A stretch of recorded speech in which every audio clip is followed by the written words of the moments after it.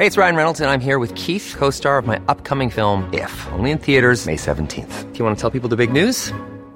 All right, I'll do it. Sign up now and you'll get unlimited for $15 a month and 6 months of Paramount Plus Essential Plan on us. MintMobile.com/switch.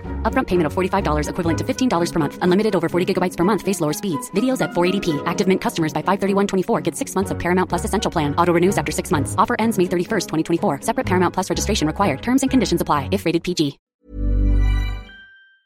NPC launches database to malware-affected PhilHealth members. The National Privacy Commission, NPC, launched a database to members of the Philippine Health Insurance Corporation, PhilHealth, who have been affected by the Medusa malware incident. Na leak ba ang PhilHealth data ko? Was my PhilHealth data leaked? Is designed for individuals to verify their status with the state health insurer. The primary aim of this tool is to empower Filipinos, especially senior citizens, to take proactive measures in safeguarding their data and securing themselves against potential risks like identity theft, reputational damage, and invasion of privacy, the NPC said in a statement on Friday night. This is particularly crucial due to their susceptibility to exploitative acts.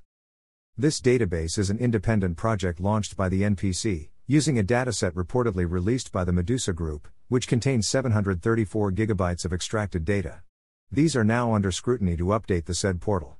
According to the NPC, as of Friday, October 13, the initial batch of data available on their database had data of senior citizens aged 60 and above, and contained an estimated 1 million records, out of 8.5 million seniors.